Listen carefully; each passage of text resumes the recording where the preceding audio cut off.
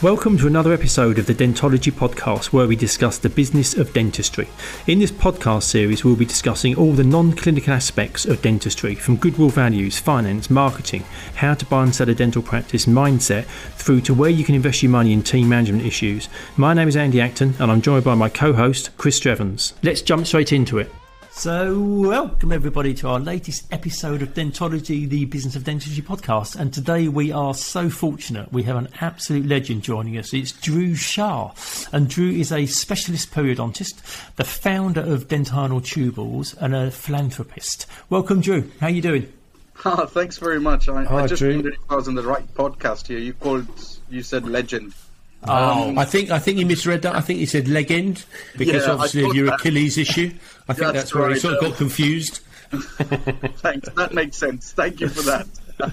Poor Drew's recovering from an Achilles injury, so that's where the leg end, as opposed to what he really is, which is a legend, kicked in. But we won't ask you, Dhruv, how you did it because obviously it was a serious sporting injury.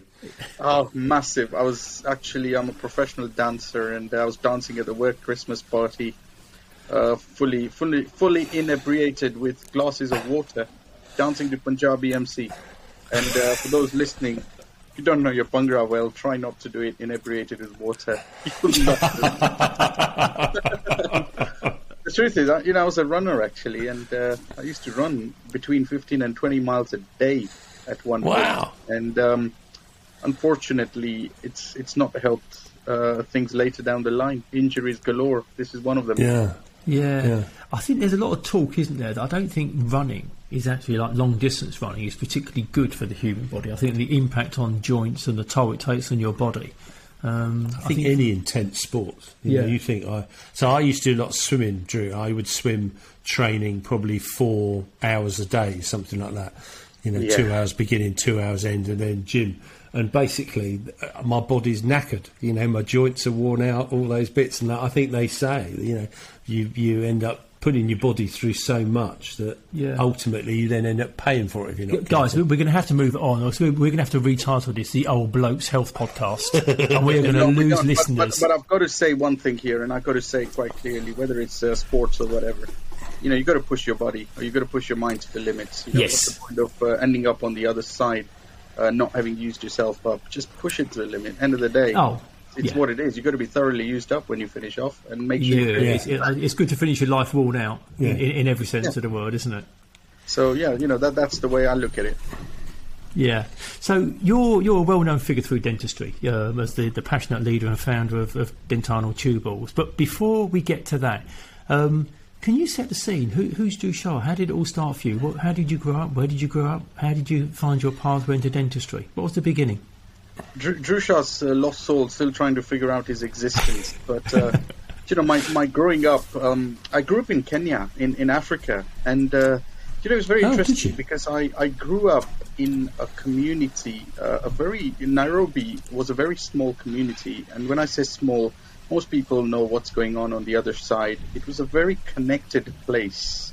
And part of that was perhaps why I'm always driven by community. But also it was very interesting because you grew up in a place where there was almost a very strong trust and support network in that community. People always looked after each other. People always enjoyed putting their themselves in front for the benefit of others at some level. And in that community, and that's perhaps, some of the things that drew me along. What I was most interested always was I went to school, and some people think I was a really bright lad, just studying wise, but I absolutely didn't enjoy school. I enjoyed what happened after school, all the fun, the games, and I learned things like chess. So I was the under-14 Kenya National Junior Chess Champion. Wow. I've never played chess beyond that, but what I learned and got out of that was strategic thinking. How you move 2 pawns to the left to capture the king on the right, or so part of this. Every little part of my journey seems to be unraveling now, and thinking, this is who I am. Yeah. Now, growing up in Kenya was really cool, and 1998, I remember this clearly actually, 8th August 1998, I came to the UK to study dentistry, and as an international student. And I landed. Did you come alone, Drew? Did you come with any family or come on your own? No, I came on my own as a bright 18-year-old. So I'd been to the UK when I was very young, probably when I was 6 or 7, something like that. And then I came 6 months before this date to do some interviews at a couple of universities. And that had been my great British experience before entering on the 8th August. But I'll tell you what, first time I landed in this country, 8th August in the morning, and I'm at the airport, and I present my Kenyan passport to the customs. Now, just the day before, in the morning, on the 7th August in Nairobi, I'd got my visa, and at lunchtime I booked my ticket, pulled out a suitcase, chucked whatever existed in my room in there, and literally go on the flight. So in 24 hours, the decision from, are you going to go to study, to flying to the UK. Now, I landed up at the airport, and immigration's asking all these questions, and 2 hours, and thinking, what the hell's going on here? I said, this country is really strict with the entrance. Didn't realize anything. And then my uncle picks me up, and we go to the house, and that's when I first watched the television. Literally on 7th August, I'd landed on the 8th. On 7th August at night, something must have happened, but there was actually a terrorist attack in Kenya, and some people had knocked out the American embassy, which was a famous incident. So these people at the airport must have thought I'm one of the accomplices. I promise to God I wasn't. And 30 years on, that rumor has been cleared completely. But it was just an experience. I then spent, I went to Sheffield University, and really interesting because I learned another thing. In the UK, when the sun is shining outside, that is not a sign that it's warm. It's fucking cold out there, pardon my French. I shouldn't say that, but it's cold. And, especially coming from Kenya. It must have been quite a difference, bit of a variance. I was going to say, Yorkshire's not known for its fabulous weather. No, in fact, Seven Hills of Sheffield and the rain. But it was a great introduction to learning about life and culture in a different country, different place. And then I was paying international fees, and I've said this story many times, but in essence, in the 3rd year, my dad dropped me a message saying family money's been wiped out. We're not sure how we're going to put you through your education. And the talk was about me packing my bags and going back to Kenya. But the person I said, no, we've got to find a way. So it was dental school at night. It was working, at shoe shops, burger bars, chocolate shops, flyer drops, you name it. I've done it all. And, it was mental. I was living on a budget of 20 or 30 quid a week as a student, including paying rent and bills and everything else. And there were days when I probably didn't have proper food. Now, there was this news agent who stayed beneath where the student house was, where we were. And in the student house, I lived in the room right in the attic. And I said to everyone else, you pay more rent because I'm in the attic in this little place where you can barely walk in. You have to duck and go in. I'm going to pay less rent. So it's a money-saving, tactic as well. But this news agent used to sell me 4 packs of Maryland double chocolate chip cookies for £1. 4 massive packs.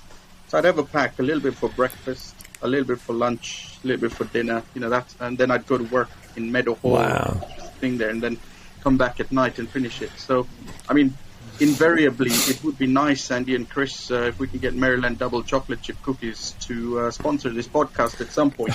I was going to say, Drew, do you still like them, or is it a bit like, oh, not another double chocolate cookie? You know what? If there's one thing in life I enjoy, it's biscuits. I've been told I need to step off them, especially with this Achilles damage. But biscuits. Biscuits got me through learning. Biscuits got me through my education to my dental degree, and I tell you what, biscuits will get me through life. What a slogan. Biscuits get you through life. There we go. But what's interesting, Drew, is it's a great story because there'll be loads of...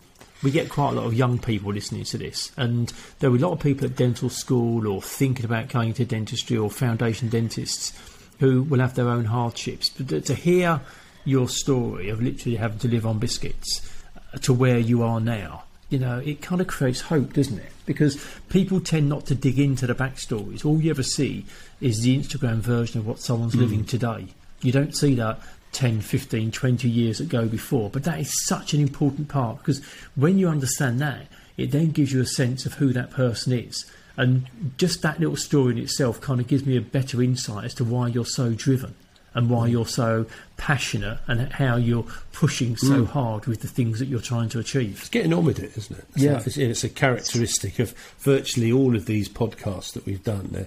Everybody basically just gets on with stuff. It's a roll your sleeves up, face what you've got, and just get on with it. Yours was 4 Maryland packets of cookies for a pound, which actually is a very good deal, actually, isn't it? It's very good. I tell you what, that was the best deal I've ever had. Well, there were a few other good deals, but that was one of the best ones, I think. You know what, Andy, actually, this says if you really want to test your limits, push them. Put yourself in situations, because you're never, human potential is phenomenal. When we're put into difficult positions, when we're put into adverse situations, whatever, we find our true potential. We find that resource we never thought we had. And I think people need to step in and do that, and not hope for the road to clear in front of them.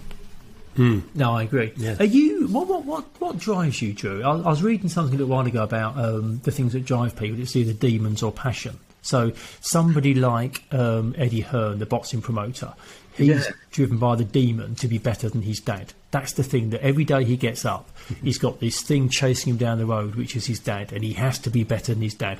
And other people are driven by the passion, which is kind of by your own measurement. What's the thing that kind of gets you out of bed hobbling with your Achilles every morning?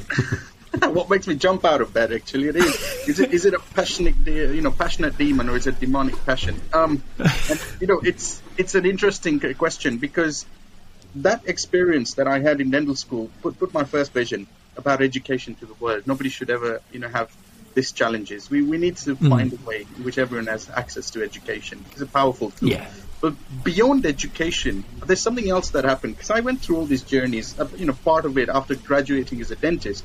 I was a foreign national then, and the UK wouldn't allow me to do what's known as VT, or foundation dentistry as it's known now, and we had to think out of the box again. And I ended up in a place called Welshpool, because Welshpool is in mid Wales, because the Welsh deanery facilitated that. It basically became a case of, you guys need dentists, I need a job, there's a shortage of dentists. Let's sort this out. And there was a group of us who were the first people to get Welsh parliamentary approval to do VT for 2 years. So I remember the Welsh dean sort of picking the phone up to me and saying, "You've got the place, but there's a condition." I said, "What is it?" "You'll have to stay there for 2 years." I said, "No problem. And you'll have to show evidence of postgraduate education." I said, "No problem. You'll pay for my exams." And they agreed that. So I ended up in Welsh. Now, that was fun. 3 amazing years. In the middle of nowhere, I sort of end up in this street, where the Welshpool basically at that point had a population of about 15,000, lots of villages around. The practice itself, 8 surgeries, and it had, 30,000 patients on the list, something big, and serving the community. 15 pubs, all sorts of fun things in there. And I just loved the life, made me great. I then came to the UK, to London, to do hospital jobs after 3 years, did my restorative, etc. jobs, and then going to specialty training in periodontics. And despite the institution, I was at King's College London, guys, having some of the best educators in the world, people who a lot of people admired to or respected, I lost all inspiration in dentistry. I just went, this is too institutionalized. Jesus, people are thinking in the box. I'm out. So after all this journey, I was close to quitting. So that's when I started Tubules. And Tubules connected me with some of the most enthusiastic, energetic, extremely talented dental professionals around the world. And that brought back my zest with dentistry. Now, so 2 things that drive me massively now are education to the world, but the second thing that I think has become the flavor is beyond education, helping people find their spark so that fire is lit within them, and then it's driven. They're not getting out of bed because there's a fire under their bum, they're getting out of bed because there's a fire in their belly. And if we can help people with that, it just creates that vibrancy. And ultimately, that's become my mission, I suppose. Yeah, it's interesting that you were doing your masters in periodontics at King's, and that was the thing that almost made you stop in your tracks in terms of what dentistry meant to you. So if you've got you're on the edge of a plank, and if you go left, you've got clinical dentistry, or if you go right, you've got educating and elevating others, and you've got to make a choice. Which way would you go? Do you know what? I will answer that clearly now. I'll go right. And I'll tell you what happened. It's confirmed this because remember when I grew up in Kenya in this small community, there was one big thing, and this is important. We all think about success, right? And the end, success. If I say someone's successful, we're talking about how amazing they are, how much status they have, how much they've achieved, all of this stuff. And I was completely driven by this mindset of success that was put in my head. But in 2017, Tubules was perhaps a handful of days from closure. Now, when I started Tubules in 2009, and basically invested anything I had into it, continued with my masters, continued working, and got married about the same time. And I was sleeping 2 hours a night. And for 8 years, as I built Dentinal Tubules, I was carrying on with this routine, Sunday to Sunday. And most people go, how the frig do you survive on 2 hours a night? Even I wondered how, but you do it. When things happen, as say, human potential, we underestimate our resource. But after all this, and putting my badge to the wall, calling myself a Tubulite, others, building this community, serving others, we were 5 days from closure in Tubules in 2017. And from there, having had to think out of the box, having had to think different, having had to, be as resourceful, not only survived the company, but brought it to where it is now. And one big lesson that came out of that, one big lesson that I felt everyone should think. And the question was, who the frig am I? The question was asking me that this company might be gone. I almost, I gave up as well. The question was, Drew, would you do this again? I said, of course I would. What? After all that little voice saying, what? After all that pain you went through, after all that challenges you went through, the lack of sleep, the sacrifices. I said, yeah, I would. But that's when I realized what I loved doing the most was getting up every morning, helping people find the best versions. I love watching people, get to a level of success. More than success, there's another word we have to find, and I think that word is flourish. We want people to flourish. Because when you succeed, it's status, it's a one-off. But flourishing is when you're not just succeeding, you're succeeding at what you believe in, you're expressing what you stand for, and you're freaking grateful, happy, energized by it every morning. That's the inspiration that you want. So I would go right at for that. Yeah, we do a couple of courses, and one of the things we talk about is success. And we said, everyone's sort of definition of success should be different, because the most common one is the fact of, as you say, status, wealth, or whatever. But actually, it might be that you spend 2 weeks out of every 4 on holiday, or you spend all your time at home with your family, or you're in charity or whatever, and that's success as much as status and money. But that seems to be where people mostly calibrate their success. Is I've got to be well known, I've got to have a nice car, loads of money, whatever.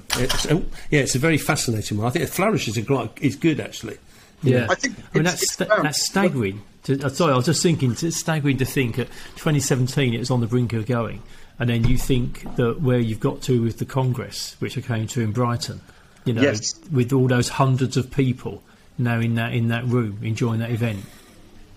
It's it's rewarding, and I did a talk about that scary moment at some level on the Directors' Day, but once you find who you are, what you stand for, I just feel what you do is a different level of empowering. And perhaps when you came to Brighton, you saw that big sign of Tubules Wood on there. Yeah. I think it was a symbol of more than anything else. Life's a movie. You are the star. Just be your authentic actor. Just be who you are. I think who you are, what you stand for, really comes out as strength there. And I think you're right, and I think for so many people, they don't spend enough time thinking about who they are and what they're about, and they almost kind of just become a watered-down version of themselves, or worse still, they try and emulate somebody else, which is so uncomfortable to watch. Or I think they don't really know who they are. Yeah, I think that's a lot of people have no idea, have they? They've never really ever tried to work out who they are, so they don't know what they can do. I think it's a real interesting one, because you say people gauge themselves on other people, they don't necessarily understand themselves. I always remember, what's that thing? What is it when you go to Alcoholics Anonymous or something? The first thing is you have to accept who you are as an alcoholic, because otherwise you'll never ever change. And I think it's a bit like understanding who you are. Not that I've been to Alcoholics Anonymous. I hasten to add. My name is Drew, and I like Maryland chocolate chip cookies. Yeah, that's right. Yeah. My name's Chris, and I'm quite partial to an Oreo.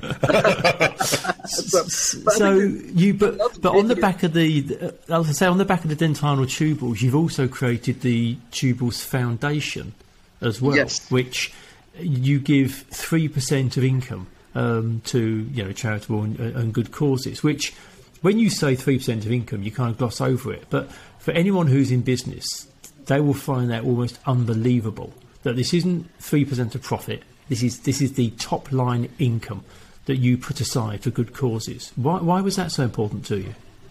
I think, when I said my mission is going to be education to the world, as I said in that point, and I just thought I'm going to find a way somewhere. And in 2017, as we come out of this chaos of the company nearly shutting down, I thought, you know what, you've got to stand by it. And I committed 3% of all income to the foundation. Now, over the last 12 months, we've had to reduce it to 1% because, as you correctly put it, 3% has put a massive toll on the company.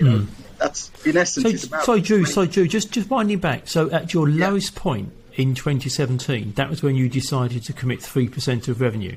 Yeah, that's correct. Just basically the point being, if shit's going to hit the fan, I might as well go out flying. Did you just think karma? Karma's going to come. If I'm doing this, it's going to pay. It's going to pay benefits now. I think something very different happens here because when you commit to helping others, when you say, no matter what happens to me, I'm going to make it happen for others. I promise to God, you will make it happen for you, because it's no longer about you; it's about others, and others are relying on that. And I'm not even going to deny there were difficult times when we couldn't pay those 3% straight away, and we had to kind of put an IOU to the foundation. And in that, we lost friends and we lost colleagues, but in essence, we stayed true to the commitment.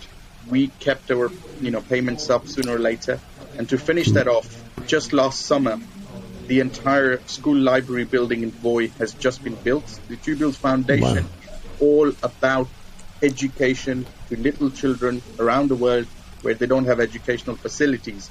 The library's furniture is going on the final bits as we speak, and we hope that in the next few months it's going to be a fully operational library in Voi, Kenya, serving students and in the school and serving the local community. We've also put internet in there and computers, and we hope to deliver outside-the-box education to them. Going back to the very beginning, when you're talking about the importance of community at home, that must be a great feeling for you to be able to leave as a young man, coming to Sheffield in the cold and the wet and the rain and doing your dentistry, and those years later be able to take something back to that local community. I think it's very rewarding. Interestingly, that town is where my wife's family comes from, and they were visiting Kenya just a few weeks ago. I wasn't there, but my son was taken to that school. And the full circle, your dad left the country, but to see the second generation kind of seeing this, and I said to my wife, you've got to teach him the value of contribution towards others' causes and others' life. Yeah, definitely. While he's there. Definitely. So I agree wholeheartedly. Powered him massively. And that keeps the hunger alive. You've got to have undying hunger. And the hunger drives us. And so, now I've got to keep the company safe. The foundation has enough money to have built this school and enough to probably fund a second school. So over the next couple of years, Dentinal Tubules can reduce a commitment just to be able to, get the company back on fold, and then we'll think how we return back to 3%. That's what drives me. Yeah. Wow. And when you were saying about that lowest ebb in 2017, and you decided to then make that the foundation, that commitment, there's a parallel with when lockdown hit in March 2020. You really did double down on the online content that you were delivering to the dental community. You really revved it up big time. Was that a similar thought process? Was it because I know that we continued working all the way through, and our view was there's dentists out there that need help, they need information. We haven't got all the answers, but we'll just do our best to share that. And for us, it was a really good time. It kept us busy, it kept us visible. Did you approach that in the same way? Was it that you wanted to be very front foot and available for dentists? Because I mean, I think we kind of worked together on a few bits at that time, but you put out so much content over a 6 to 9 month period. It was backbreaking, but it was a similar thought. Number one, there were dentists who kind of went, what the hell's going on? They were lost. And he said, give them a beacon of light, give them a pillar to stand on. Number two, there were dentists going, we have no guidance, whatever. And we said, you know what? We've got to give them some road that they can follow. And number three, there was nobody that I found in dentistry as organizations stepping up and going, guys, we need to do this. So I rallied my team up, and it was the same thought process saying, doesn't matter. Put this out, put it out to all the dentists for free, build another section on the website for free. We even put out free membership for, I think, 2 months for anybody who wanted it. About a few hundred practices signed up, but whatever happened, we've got to find the people who can deliver this knowledge, who can guide these people, who can support the community, because ultimately it's not about tubules, it's not about you or me, it's about empowering others to get to the other side of this difficult chain. 2 years on, we're continuing to deliver that content. And it's funny because obviously once things started to open up, you talk to people about how was your lockdown experience, blah, blah, blah. And I had a number of people that cited the Dentinal Tubules webinars as being something that they would tune in on a weekly basis, which kept them connected with the profession.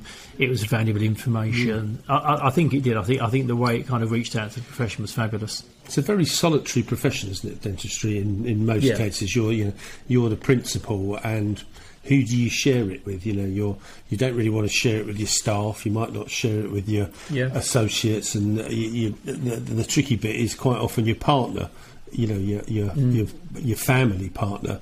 They just don't get it really either. Anyway, so you sort of are almost a little bit of an island. So to have that where people could, connect, I think is amazing.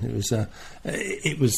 We did the same thing. Just getting hold of information, shoving it out, because it's up to them if they read it, but we didn't want them to feel alone. Same as you, Drew. You be supported.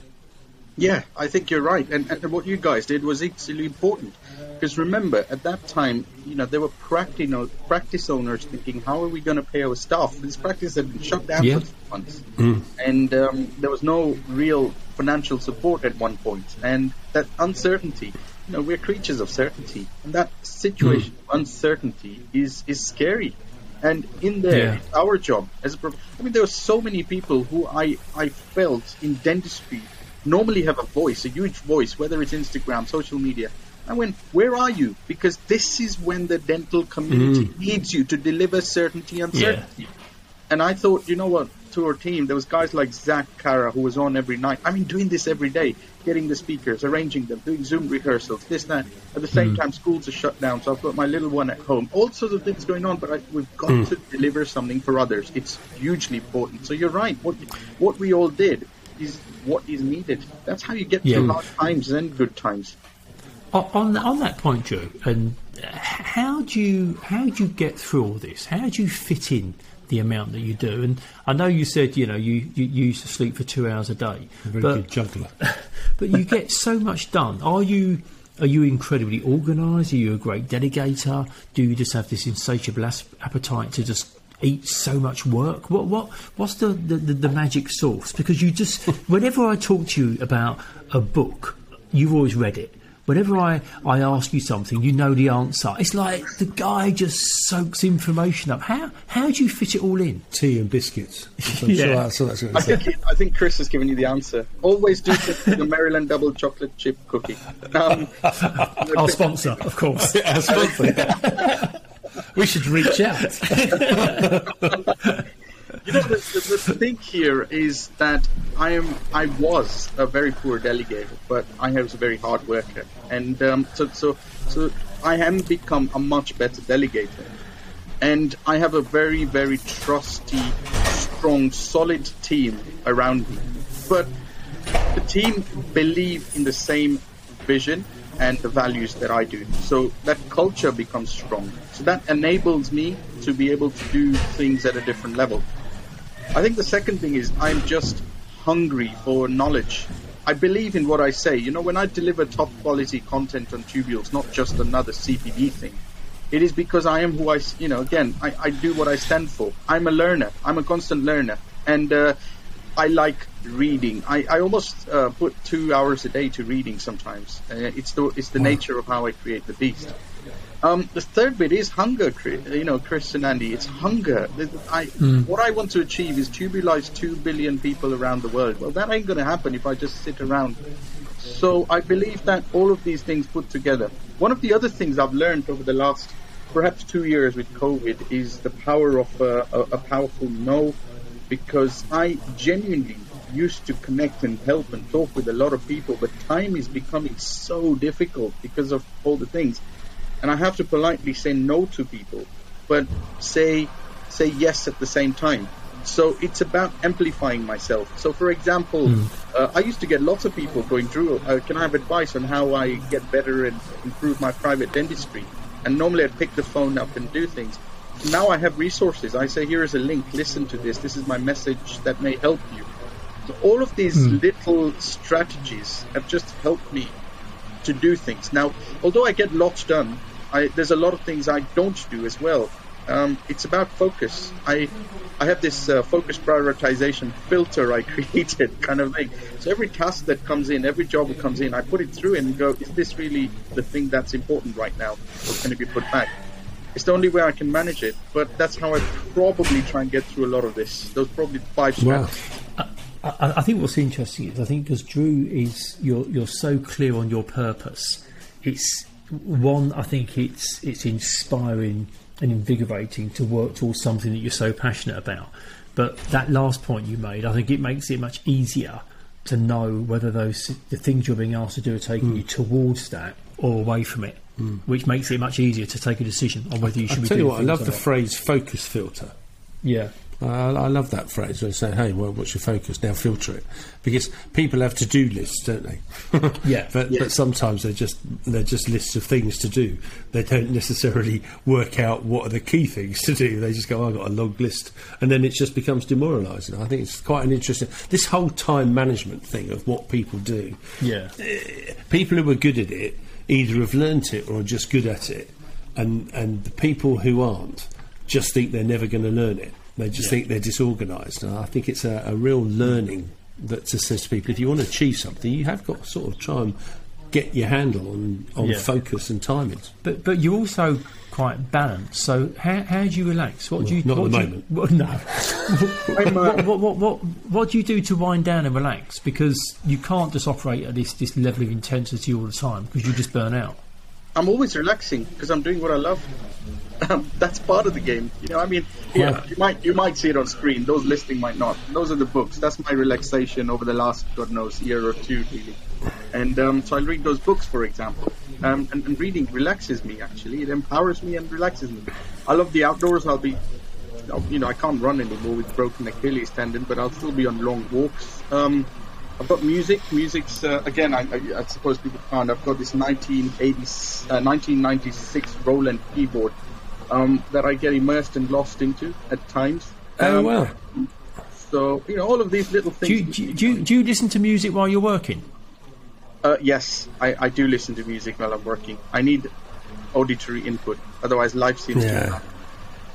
Yeah. And, yeah. Do you know what? The first CD I ever bought, it's very interesting. The first CD I ever bought was Enigma's Return to Consciousness, Enigma 2. Oh, wow. And it's funny, but I think it came free with the music system we bought or something like that. But that kind of music's really embedded into my brain when I work. Instrumental music with panpipes and all that sort of interesting thing. It's really is when my brain ticks along. What music do you guys like?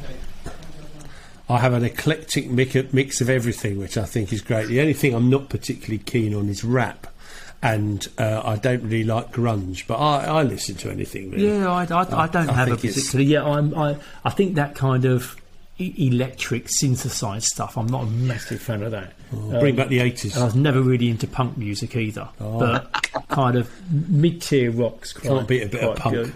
Can't beat it. I've got this vision in my head of you like spinning round in your chair, Drew, and knocking out Van Halen or Jump or something on the keyboards. Seeing if you can do a little bit of Depeche Mode or whatever it is. That would be nice, wouldn't it? I think it's just creativity. Creativity is great. But you know what, Chris? You said something really interesting, time management. And, I bring this back because management is, when you say I'm managing something, actually you're translating to I'm controlling something. But the truth is you can't manage time because you can never control time. The clock is always ticking away. Yeah, that's true. And do you know what? One of these things, I was telling somebody last week, I get up every day in the morning, and I sort of say, what would I do if this was the last day on the planet Earth for me? And that question really frigging opens up a whole sense of thinking, because you suddenly realize if this was the last day of me, I better do something useful here. I'm not going to be able to manage the time, but I can use it wisely. And every moment then suddenly has something important.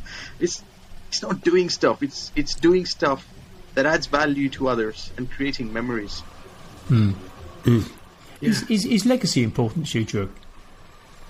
The leg is important. I don't know about the legacy at the moment, but is that the good leg or the bad leg? Good leg. But you know what? Legacy happens. It's not for me to decide. Legacy happens or not. What's important to me is simply waking up and making sure we just create something brilliant for people who are living every day. The world is hard enough for everyone. The challenges are hard enough. What can we do to enable people to get over those, get on to their loved ones, and just give each other a big hug? And if somebody wakes up each day and goes, you know what, that helped me, thank you, that's all that matters. Legacy is not for us to choose, it's for the books to decide. I always enjoy talking to Drew Shah. He's great. Fascinating story. Yeah, brilliant story. It's nice, isn't it? I always find it interesting when you think you know people reasonably well and you talk about different bits and you move a few things forward. But there's a bit of their journey that you don't quite get. And I didn't know in the beginning the Kenyan thing, coming over as an 18-year-old guy from Kenya on your own, and then landing in Sheffield. Yeah. And it's another one, isn't it? Of in a way, overcoming adversity.